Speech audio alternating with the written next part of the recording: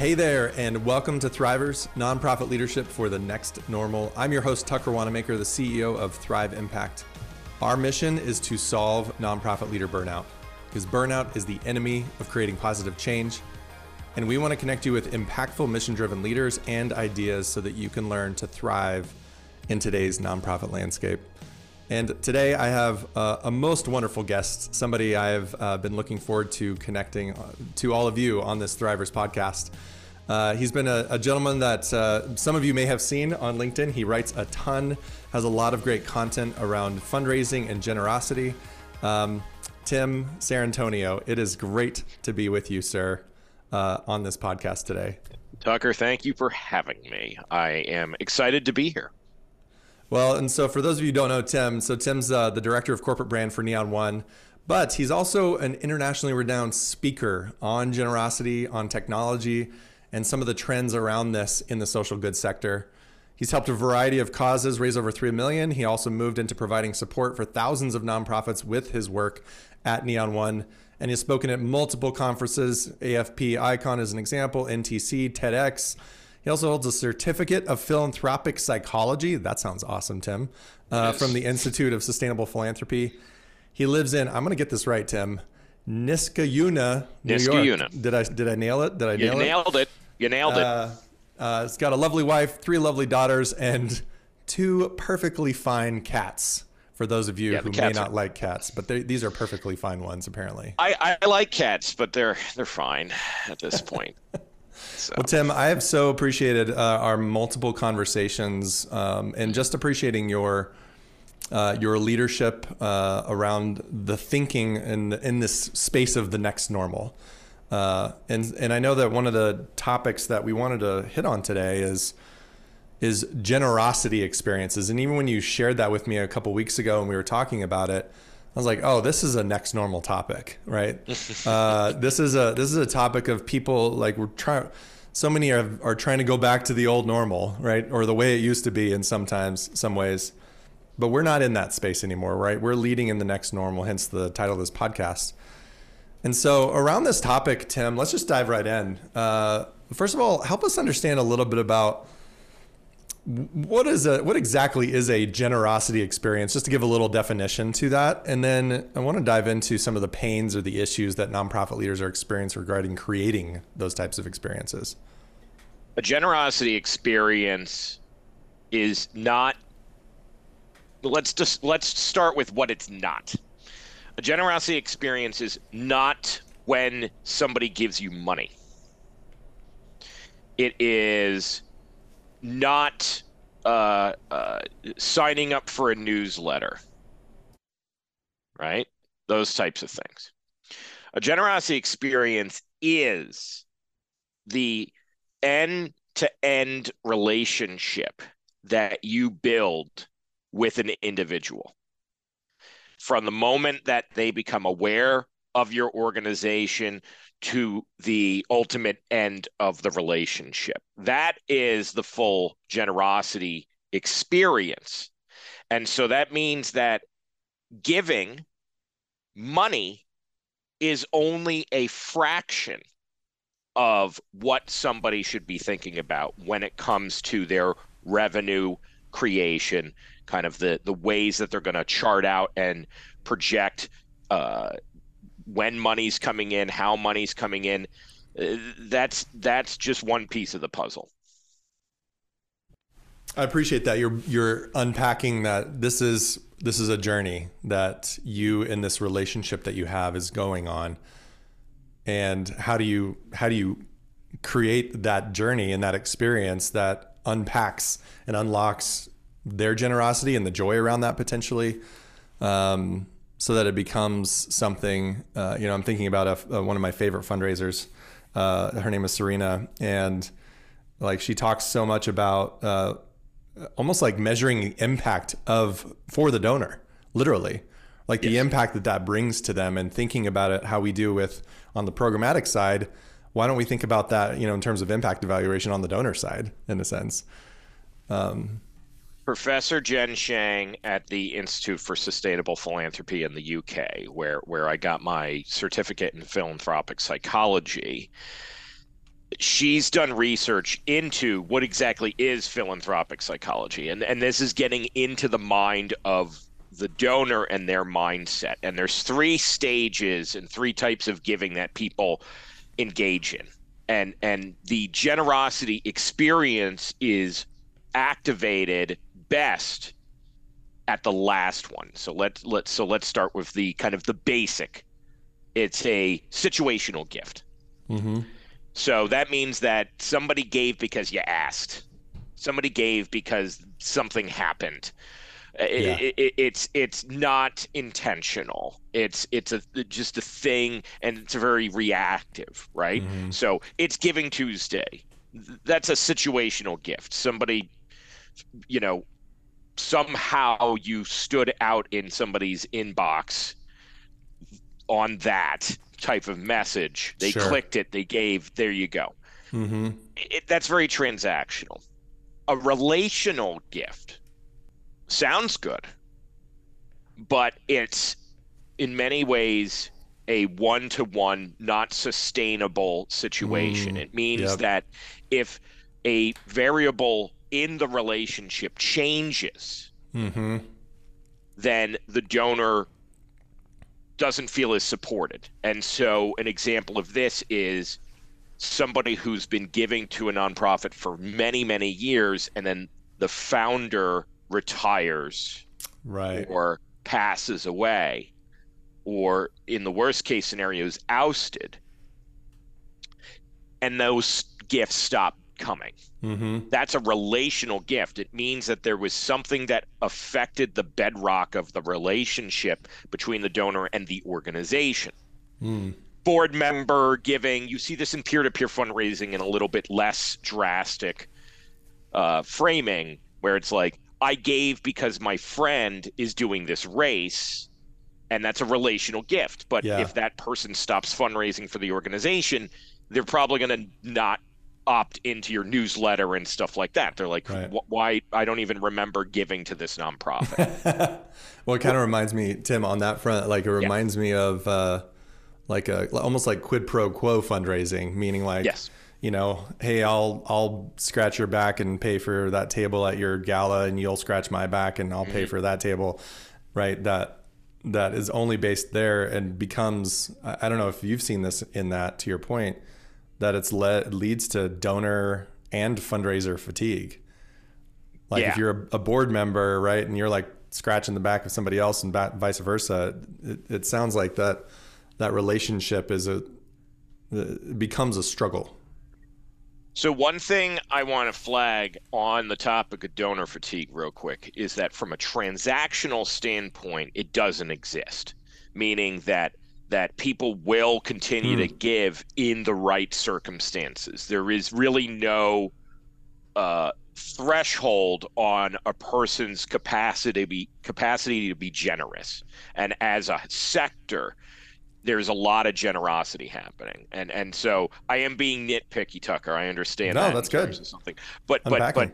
but then going back further, what does exist is crappy appeal fatigue, crappy communications fatigue. That is widespread, and that's going to get into the generosity crisis that we'll talk about, which is the name of a new book that came out that I want to make sure that we Hmm. touch on. I'd love to. And that's a big thing that Nathan and Brian, the authors of this book, uh, flag is poor communication, poor Hmm. personalization, things like that. That's one element here that leads to it. So relational giving, um, there's always a kind of a process. Mm-hmm. It's a continuum that people can be on one side or the other, and you kind of need that balance. Yeah. And the balance is where you can't have a situational gift typically if somebody's like going to give you $5,000, right? Like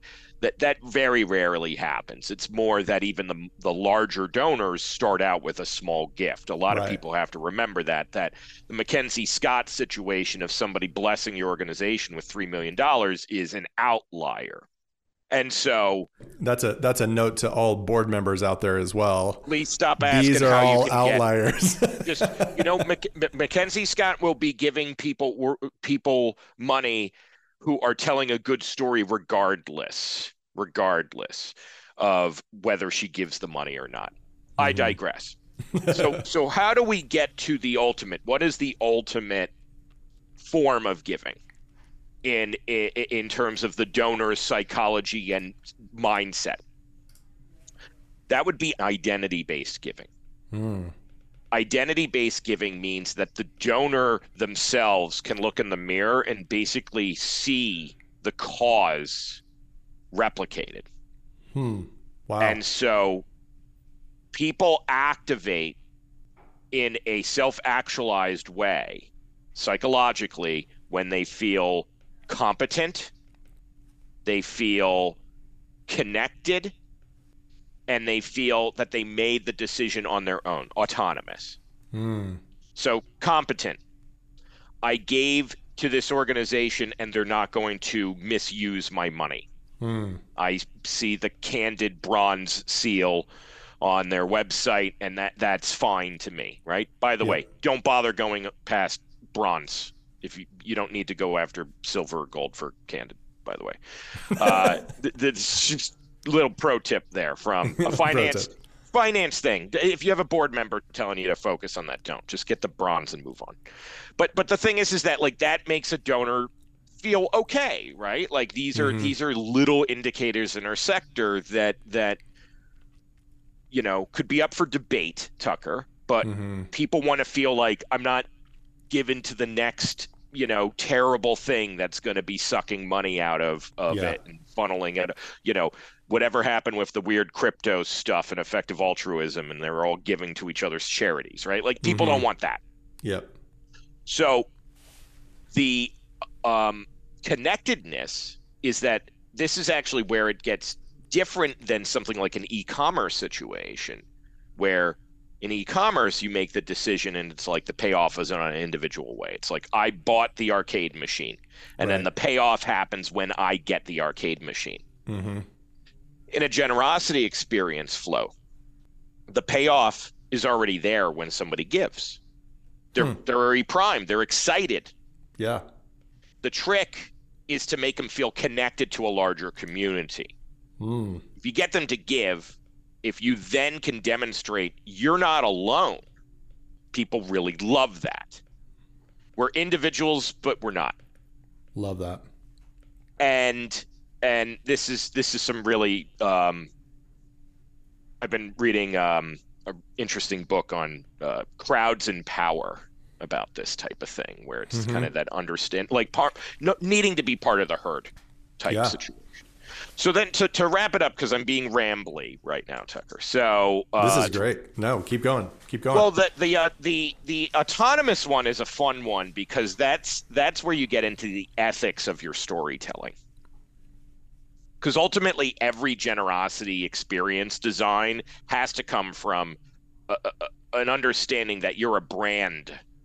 And a brand is a story that makes people feel something. It's not your logo or anything like that. Again, I'm director of corporate brands, so this is... You think about this stuff too. I think about this a lot. But where the autonomy comes in is that the donor didn't feel guilted into giving.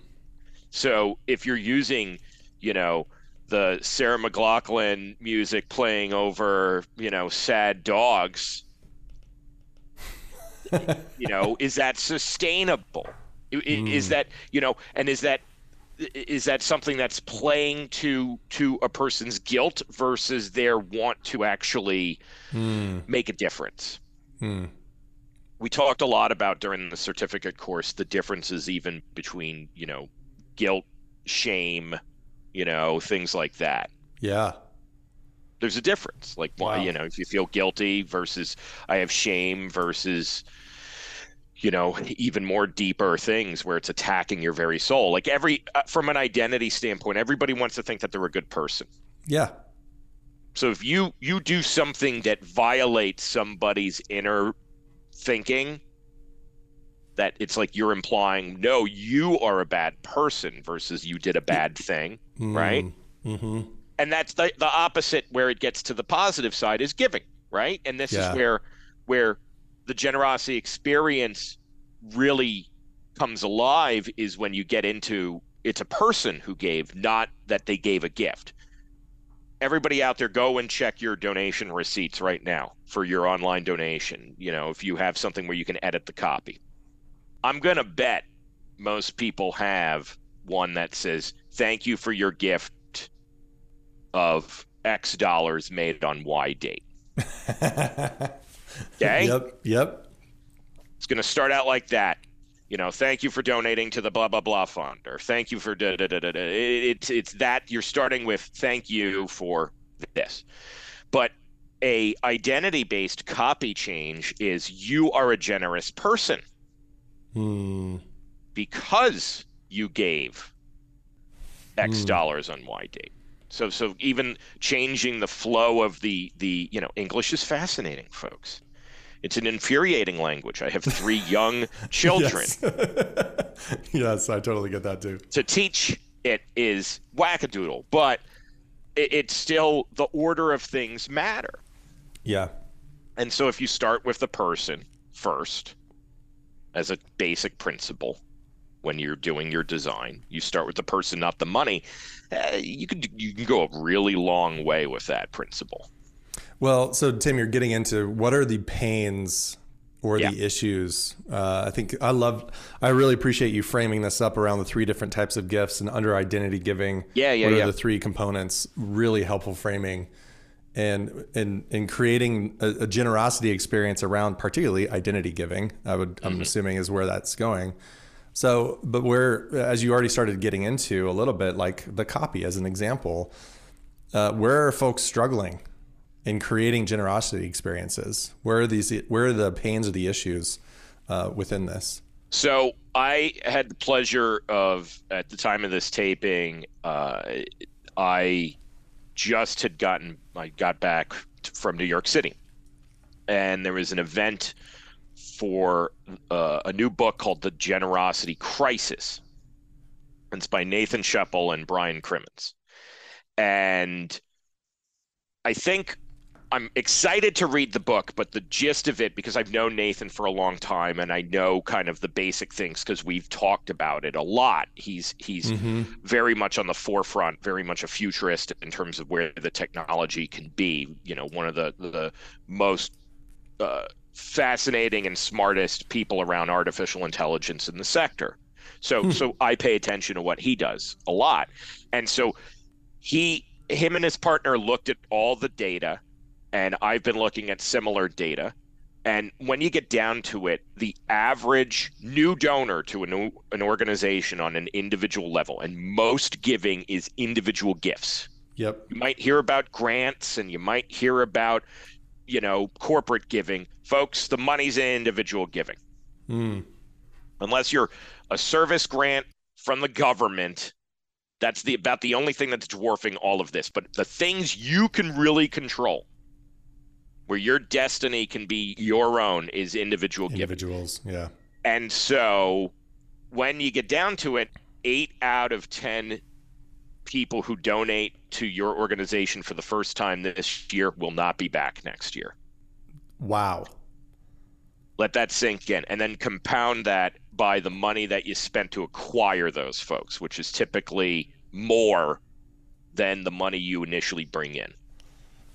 8 out of 10, so 80%, based on the data from Generosity. The Fundraising Effectiveness Project. The Fundraising Effectiveness Project actually analyzes the individual retention rates. The Generosity Crisis folks are looking at a bunch of different data sets, and they're kind of talking about these different data trends. FEP, I imagine, is one of the primary ones that they're citing there. And so the crisis comes down to one, a large centralization of focus on major donors only. I'm going to get the 6-7 figure gift. And what's happening is that it's killing the potential for any other type of small dollar gifts. I literally, for our company, we give out donations as part of our corporate social responsibility and give back programs and things like that. I reached out to a nonprofit who somebody had recommended, please donate in my honor to this organization. I reached out to them and I said, how do I donate to you? Because I couldn't find it on their website. And they said, they're a climate organization. And they said, well, unless you're giving $100,000, we're not going to accept your money. Like, they didn't even have a mechanism. They said, go give it to one of these organizations. It's like, go away, plebe.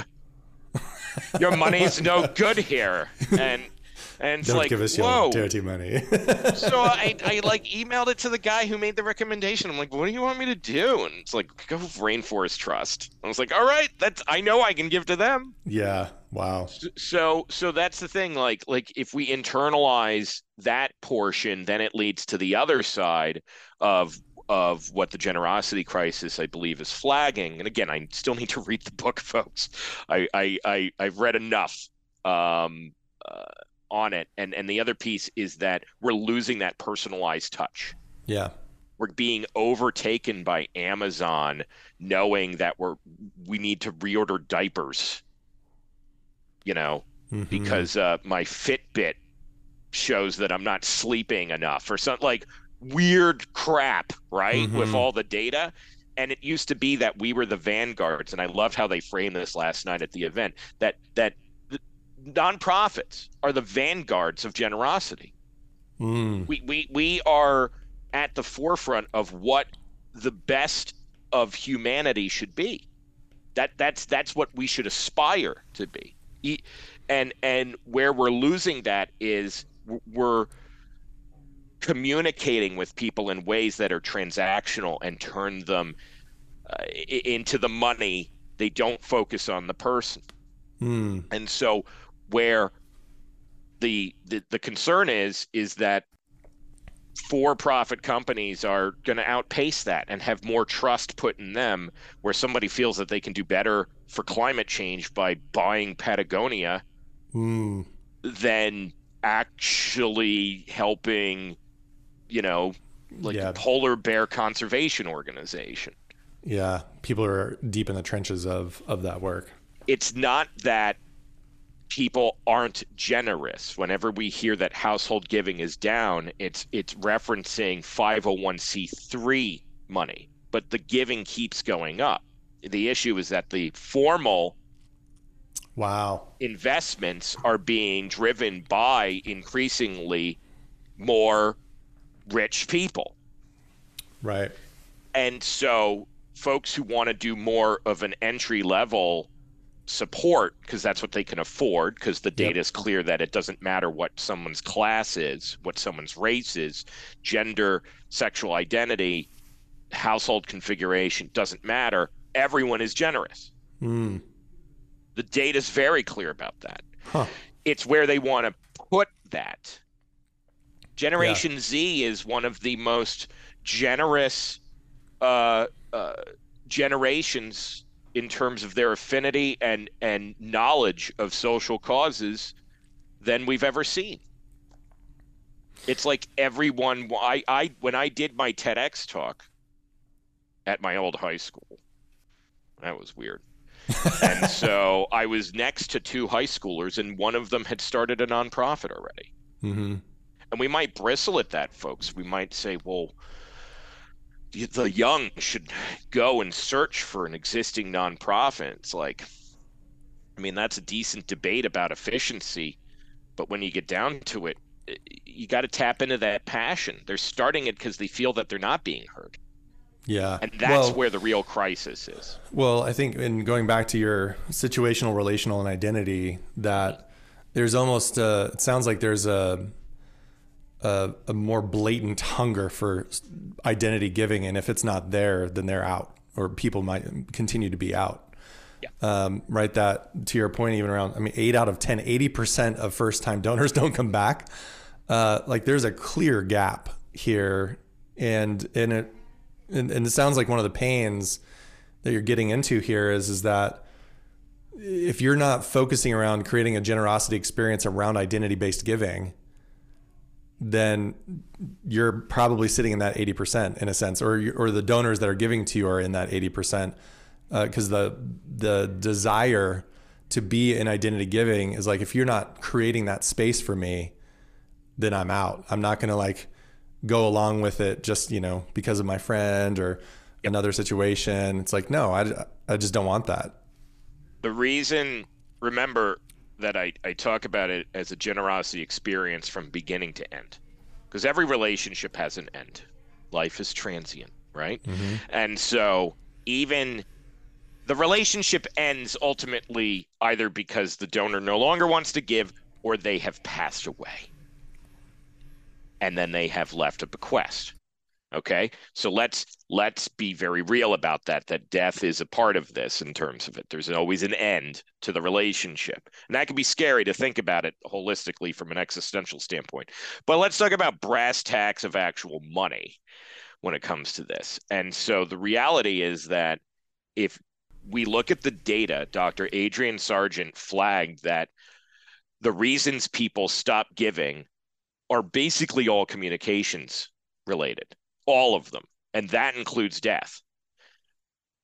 I didn't leave a bequest to this nonprofit because I either didn't know about it or I wasn't asked, or I was asked and this isn't something that I really identify with.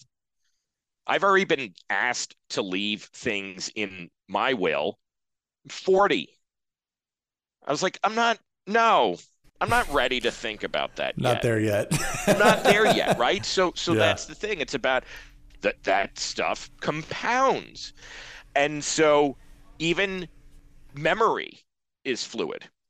People can say all the time, have you ever gotten a reply to a newsletter and somebody replies? And that's part of your response rate in terms of marketing. Reply rate is an actual thing, which is how many emails do you send out and how many people actually reply? That's a real thing because it's qualitative data as opposed to quantitative. You can see somebody going, I have a question, or unsubscribe, I never got on this list. And so somebody does that. You can go back to something like your CRM and say, but they did give. They gave $13 to a peer-to-peer campaign 5 years ago. How do they not remember us? People forget all the time. Totally. The Daniel Kahneman is a psychologist that did experiments on what people remember. Thinking Fast and Slow is the book that he cites this. I like that book, yeah. Love that book. And Francesco Ambrogetti also wrote about this in Hooked on a Feeling from a charitable lens. And so that's the one that got me really hooked on Daniel's thing. And Francesco's book is a lot more accessible. I can barely actually get through Daniel Kahneman's book itself. But I've read this part and understand this part very deeply, which is that people have memory that basically doesn't remember the average of an experience. Like in this podcast, many of you might be like, this dude is rambling and I need to like get to the too long didn't read, right? Like, let's say that's something that you're going to be like a memory of. I want you to remember this one thing out of this entire podcast. People remember a high or a low of an experience and how it ends. That's it. You can have the worst beginning of a relationship with a donor where the average time it takes to make a donation online is 4 minutes in our sector. That means people are like, they could have blown through a Starbucks order and signed up for 3 streaming services by the time that they finish one donation in our sector. That's what we mean by the businesses are overtaking the experience side. So, right? So people still convert. This is classy data, I believe, on the conversion rate. That means that there's a lot of people who, yes, bounce off, but the people who convert, they sit through and suffer through for 4 minutes. So it means that we're all there. And if you start the relationship poorly, if you somehow then go, you know what, I'm going to make the rest of this generosity experience wonderful for them. I'm going to send them a video. I'm going to do a handwritten note, all these different things that make them feel like a person. That's where it really clicks. That's how we can actually start to address all of these different things. That's great. I mean, a So lot of this. if you remember one thing, folks, end on a high, have a high note during the relationship. That's basically it. It all Yeah, flows from that. Because it's that's true. I how mean, everything matters. we see this in our, a lot of our work around Yeah. facilitating and experience design is very similar. Like we always, as an example, we always close with heart is what we call it. Coming out of the neuroscience from Dr. Daniel Friedland, is we don't end with tasks and surveys and tactical strategic things. We end with a space of reflection and belonging. Yeah. And which partly gets back into some of what you were talking about too, around that connectedness, right? Help people feel connected. And then they may not remember the details of the experience, but they remember feeling something. I feel that one, at our heart, what we should be training people to be is generosity experience designers. That they're not fundraisers, they're not marketers. I mean, a glorious world in the future is that titles actually on resumes are generosity experience designer, right? Or you're certified in that type of thing. And what that means is that you're thinking about the holistic potential of generosity that somebody can have, from indicating a passion for the cause on which newsletter that is tailored to their impact, Yeah. down to volunteering, all the way to peer-to-peer fundraising or giving day participation, or buying tickets for the gala. All these different things rolled up into an understanding that entire experience, right? Yeah. And so if we think of ourselves as designers, then you also need that space for reflection, experimentation. You need to have that buy-in from your leadership to allow you to fail. Yep. So I feel that if the folks who kind of embrace the fact that they're designing this journey specific to their cause and that core why, the ones who then actually can click on the tech side, I think it's going to be these really interesting hybrid experiences. If I had a crystal ball in 5 years in the future, like tap your watch and your giving wallet automatically matches you with the cause during the giving day. And then from there, they're building out this different communications flow to make sure that you know what's up. But it's a small community organization.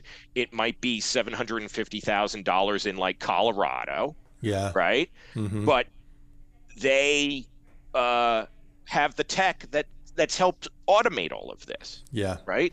And it's all starts from, the fact that there was a festival outside and there was an interface that had all of this. Yeah. And it's done securely, so people feel that they can trust it, right? Because there's transparency in the reporting. All of this stuff is interconnected. All of it's interconnected. I see that as a possible world. So you're getting into the next normal. What are a couple quick pieces around what is this next normal then? I mean, we've hit on people not focusing on the person, they focus on the money. I loved the copy example that you used earlier. They're not thinking about this like an experience. They're thinking about it, whether they are like it or many fundraisers like it or not, they're thinking about it more like a transaction. And again, that then translates into things like the copy as an example. Yes. What is the next normal? If I'm a fundraiser of a small shop, of a small organization in a community, and, what do I need to be thinking about in order to actually lead in this next normal as a fundraiser? Four things. So they align with the principles with an underlying focus on data-driven success. Okay, so that's the kind of the foundation here. Look, I work for a data company, a platform that provides multiple things for pretty much every element of the generosity experience: website, CRM, events, peer-to-peer, yada, yada, yada, right? Yep. Not a commercial, folks. Don't worry about that. But the reality is that we look at different metrics and are even going through a pretty rigorous assessment of what are the key, like if we said three things, right? Like what are the three main things that people need to understand? You got to be data driven in your approach. So looking at things like growth in giving, which is basically net gains and losses in both donors and revenue. Different buckets. Are you losing a lot of small donors that might have a later impact for your major donor pipeline? You got to be data driven. So that's item number one. But you start with your small organization. You start with who do you know? Who's in your database? And ask like why? Why are they there? And can you bucket that out into, let's just say, three different groups, right? So we have, let's say you're an animal organization. You have people who are passionate about conservation, people who are passionate about the literal animal. Yep. And then you maybe have people who are kind of potpourri, right? It's less affinity, lower affinity, high affinity down to lower affinity. Just bucket it into three, like mid affinity two. So what happens is if you start to understand that, then you can understand why they start giving. And you can do simple things that transition into the second thing, which is the actual giving experience. Generosity experiences, of course, we want friction at certain points, friction to challenge the donor, to have them think about the problem and say, how can I be a part of this solution? That's good friction. Bad friction is they get to the form and they have no way to how they're supposed to give to you. Right, I need to go to a contact us page that then routes me to a PayPal button eventually, right? Right. So frictionless giving comes in when you actually want to hit, the button or send the check. So thinking about that experience and making it as smooth as possible is then the next big thing to focus on. But you can add a field on your donation form that says, what drove you to give today? Yeah. And have it as open text field. And you can get some interesting information. And going back to the animal example, a consultant friend of mine, Michael Buckley, was telling me a story how he works with animal organizations, and one of his clients served a particular type of animal, and somebody on a very similar question answered that they love a completely different animal, and that's why they gave. And it's like, well, whoopsie, somebody doesn't understand what they gave to, but that's kind of the affinity thing. It's like, well, they were driven for some reason, right? Yeah. So you have to then decide, are those outliers or those trends to pay attention to? And that's where the data comes in. And then the final thing is how do you continue the story? A lot of people, they design a campaign, they end the campaign, and there's no narrative tie to the next chapter. Keep telling the story. You're storytellers. This is what designing is. Yeah. It's just a big story. And so from there, it's like, where can I use technology to automate some of the story? And then that frees up time for me to come in and personalize it even further. Okay, I'm going to pick up the phone. Now I'm going to leave a thing. Stuff like that. Tim, you're reminding me too of from our world of experience design, and the primary methodology we use is something called appreciative inquiry.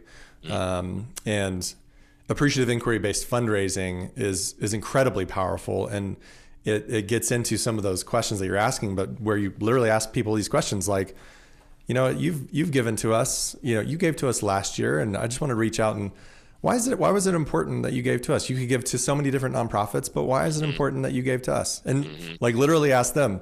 It's one of my favorite questions to ask any form of in an experience that we're doing with a board or whomever, is literally the why question. And it's one of the greatest gifts that somebody who gave to you can give to you, which is not their money, but actually is why they're giving in the first place. That is an incredible gift that they're giving to you.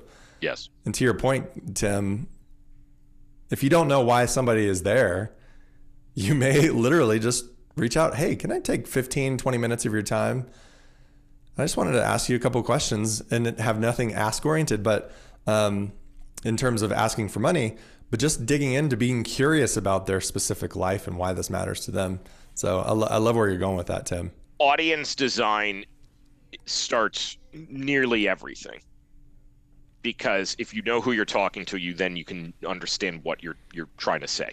Yeah. And for me, especially, where I think there's a gap in the market is around that design for small shop organizations who are overworked. They're trying to do 100 things and they only have time for 10. You got a lot of folks out there that easily cover the 3% of nonprofits that make $5 million or more. Mm-hmm. What about the 97% that make under 5 million? So that's where I focus, because the rest of the market's pretty well covered. And Yep. you can get, for me, I think there's a lot of great things out there. We're proud, for instance, to partner with Bloomerang Donor Perfect Keela on the Fundraising Effectiveness Project. Yeah. Those are all great systems to look at. If you are working with an Excel spreadsheet, look at any of those, please. Just get Yeah. data driven. And from there, you can start to take a mix of that qualitative feedback in the conversations that you have and Yeah. validate that against the larger data trend itself. Does the money bear it out? Mm-hmm. It's been, and so designers understand both leading and lagging indicators. Mm-hmm. Everybody looks at lagging right now. Lagging is the money came in. Leading is, I think the money will come in because, Mm-hmm. and that's the part that we are really bad at in our sector. Yeah. And so where to get to the, the new normal, Mm-hmm. we got to look at that part because we're too focused on the lagging right now, ultimately. Yeah. So last question, Tim, here is one of my favorite questions is, I'm a fundraiser. I'm at an organization under 5 million, to your point. I love that. Like that's a lot of the area that we focus to is the smaller organizations. And, but I've got, as you said, 100 things to do and I only have time for 10 and I really need to do 3, Mm-hmm. and, hitting on like gathering the data, and I'm behind. It's year end fundraising right now. And there's too many things. I was just talking to a fundraiser literally yesterday about this. The question is what's made possible in my life as a fundraiser? If I'm able to, sometimes I think about the idea of the joy set before us. Like where do we want our pain? Do we want it later on or do we want it now? Like to just choose to say no to certain things, to say yes to that. We let our no's create the more deeper meaning for our bigger yeses.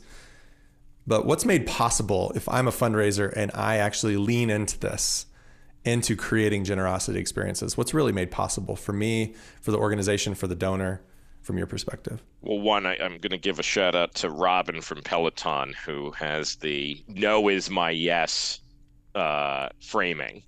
Oh, I love that. So that I love.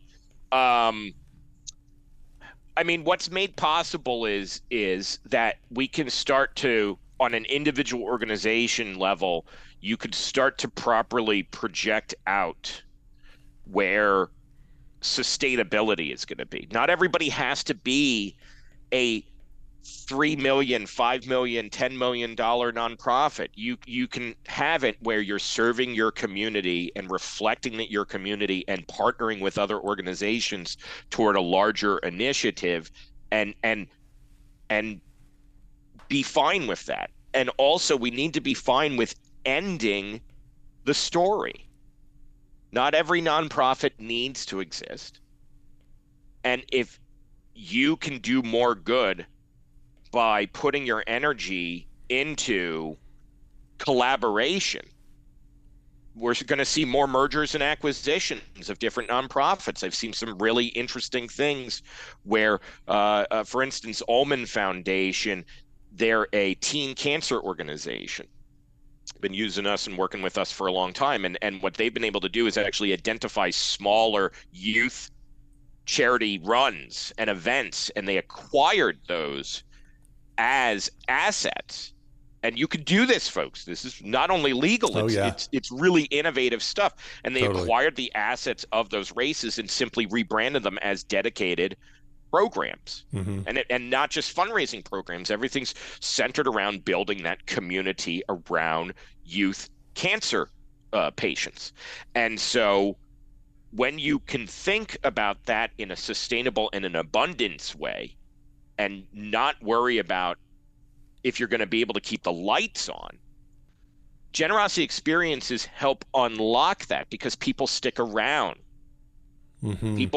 People start to give in recurring donations. We did massive recurring donation research on our on small to mid-sized organizations. That's who mainly uses our software, and we found that the smaller nonprofits perform better at recurring donation programs than the larger nonprofits in our data set. And it was the largest analysis of recurring giving that has ever been performed. Wow. University of Dallas professor looked at it, and when she looked at it, Professor Searing, she found that people were given on average $64 a month. You compound that out, 12 months per donor. That's a big deal. Yeah. So this is very, very achievable, where we can really start to solve some larger problems. Well, and it sounds like too, what's made possible for the fundraiser itself, this person who's sitting there in that seat, right? Is it sounds like they're able to, it makes their jobs easier Yes. overall, right? It's not going back to your 8 out of 10 first time donors don't come back, and the cost to acquire that and the headache to acquire that. And I mean, everybody's in year-end giving right now. And well, if you're based on your data, 8 out of the 10 of those first time givers that are coming into year-end giving tonight right now aren't going to come back. Like, none of us want that, Well, So, and we had to take it a step further. The unfortunate thing is that our sector ends up focusing only on the donor data. And so let's take and join that with another data set, which is that the average tenure of a fundraiser in our sector is 18 months. I wonder if those two things are connected. mhm. Okay. Oh And yeah, so we have to keep investing massive turnover into and burnout. the burnout. We have to address the mental health of people and the wellness of people and the equitable treatment of people for pay equity or representation of folks of color and LGBTQ organizations. There's so many things, Yeah. man, and that's not enough time. We don't have enough time for that. So I'm Well, gonna gonna we I'm gonna actually, dial it back right now. well, and we actually did just as a brief piece here, we did a podcast the other day on the case for leadership development, and the data is definitely suggesting and clear. It's both our primary data around our Thriver program, as well as community program, as well as the secondary data around this, is that if we are not investing in leadership development around this work, it is literally a bad investment. That one of the stats that we use is I think it's from Gallup, and it said $3,400, 34% of any nonprofit employee's salary is essentially lost due to disengagement if they're in a burnout state. It's completely lost. Might as well throw it away. And so if we think about this, Put that in the show notes, man. Yeah, Put that in the show notes. it's a massive issue, and the lack of investment in leadership development. I could definitely go on and on about that, but it's a podcast that we talked about a little bit ago around the case for leadership development, that Cool. it's literally a bad investment. But totally with you. Like, what's made possible is people not getting burned out, right? Enjoying their jobs, staying around a lot longer, not having that turnover that you were talking about. Exactly. All right, last thing. This is like rapid round, like quick fire. Okay. If they to your no is my yes, if they needed to say no to everything and yes to two things, what would you suggest? If I'm a fundraiser to create a generosity experience, what are the two things that people need to do?